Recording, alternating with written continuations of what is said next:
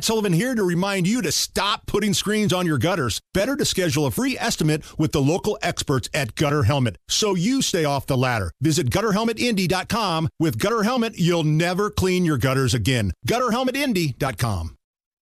Hammer and Nigel. Can you believe these characters are weirdos? So let's rock it! It is the Hammer and Nigel show. I'm Jason Hammer. Big Nige still on vacation, but Tony Kennett, investigative reporter for the Daily Signal, filling in. Big Nige will be back tomorrow when we do the show live out of the Indiana State Fair. So Donald Trump has arrived at the Reagan National Airport, Tony. He's getting ready to hop on the big Trump jet and get out of D.C. He appeared in court earlier, pled not guilty to all of the charges. Again, Donald Trump's statements, this is a very sad day for America. He goes on to say, if you can't beat him, indict him. Your thoughts?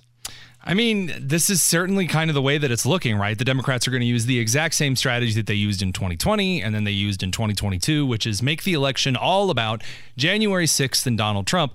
The thing is, and I've brought this up before, that the more the left adds indictment upon indictment that are really poorly written. I mean, from an objective standpoint, I talked to a friend of mine who's a Democrat in Indianapolis, and we brought up the kind of the Trump indictment charges, and he's like, it really does read like an opinion editorial for the Indy Star with like one little kind of factoid in it. And that's really what Trump is facing down here.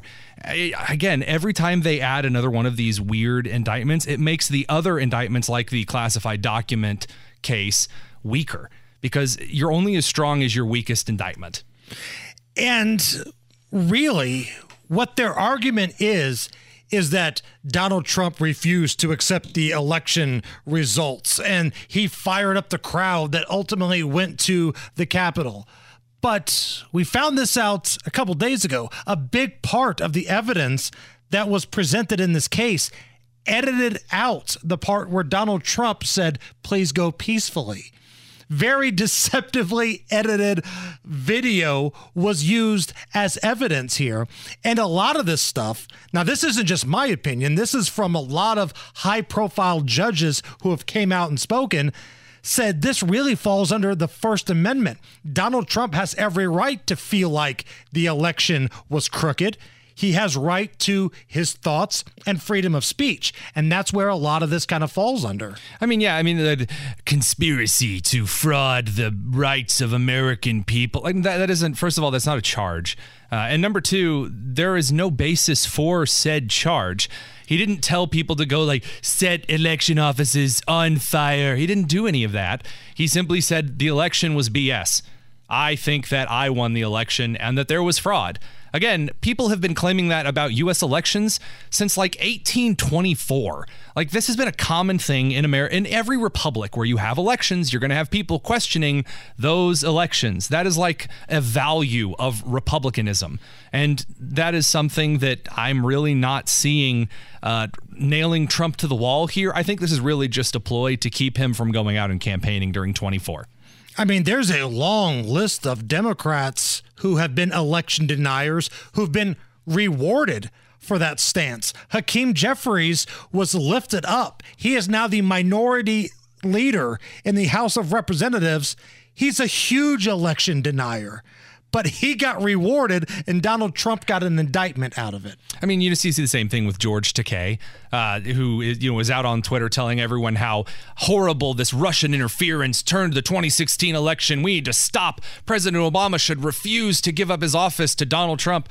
And yet all of a sudden, then when Trump questioned the election, it was anyone who, questions U.S. elections as this treasonous traitor. It's like, oh, the shoe's on the other foot now. The next time Takei's right might be the first time, that fraud. I remember when he was ripping on the state of Indiana for a lot of the laws that were here during Mike Pence's time. Many of them the same laws that California had, where he had this awesome mansion at. But because it was the conservative guy, Mike Pence, who I don't think he likes gay people, was running his mouth, and all the followers were saying the same thing. This has been going on for years, and you're absolutely right, Tony.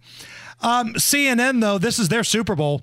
They love when Donald Trump is in court and facing indictments and going to arraignments, especially when it involves January 6th. When you get CNN talking about January 6th, look out. It's like getting a grandparent to talk about the grandkids. You're going to be there for a while. And the one police officer that CNN has a good relationship with is the one officer that was there on January 6th that is willing to say Donald Trump's a bad guy. Take a listen to what he compares Donald Trump being indicted to. Hit me. When I first learned about the indictment, I had a long conversation with a friend of mine, Ryan Riley, and I told him how proud I felt to be an American at that moment, much in the way that I did when I learned that our military had killed Osama bin Laden. I just felt incredibly proud. Donald Trump getting a BS indictment is the same as Osama bin Laden being shot in the face. There was a New York Times opinion piece that came out, I think either today or yesterday, and it was basically asking fellow Democrats, hey, are we the bad guys? And it's currently getting roasted by a lot of liberals on the East Coast because they really don't like asking that question. And this is one of those situations where you're like, you know what? Maybe we don't make that comparison. No, I'm pretty sure that a bunch of people walking between velvet ropes in Statutory Hall and a guy stealing the lectern is not the same as 9/11. And it's definitely Trump being charged with a free speech related case is not shooting Osama bin Laden. And by the way, the guy who actually shot bin Laden also very much disagrees with that as well. And we talked about this a little bit yesterday. I don't think it gets talked about enough. Do people really feel like our government was about to be brought down by a nerd in the Viking hat? Do people really think that? World leaders have tried, countries have tried, terror cells have tried, but the shaman in a Viking hat apparently almost made us a third world country. Really? That's what we're going with? The biggest group of gun owners in the country just happened to leave all of their guns at home during an armed insurrection. Usually if you're going to insurrect, what you want to do is leave all of your insurrection tools at home. Hey, you go to school without pants on. It's Insurrection 101, people. Yeah, they didn't even bring pitchforks and torches. I mean, at least go like Beauty and the Beast mob. Come on. Oh, sorry, not a mob. A large gathering. A large gathering. Mostly peaceful at that.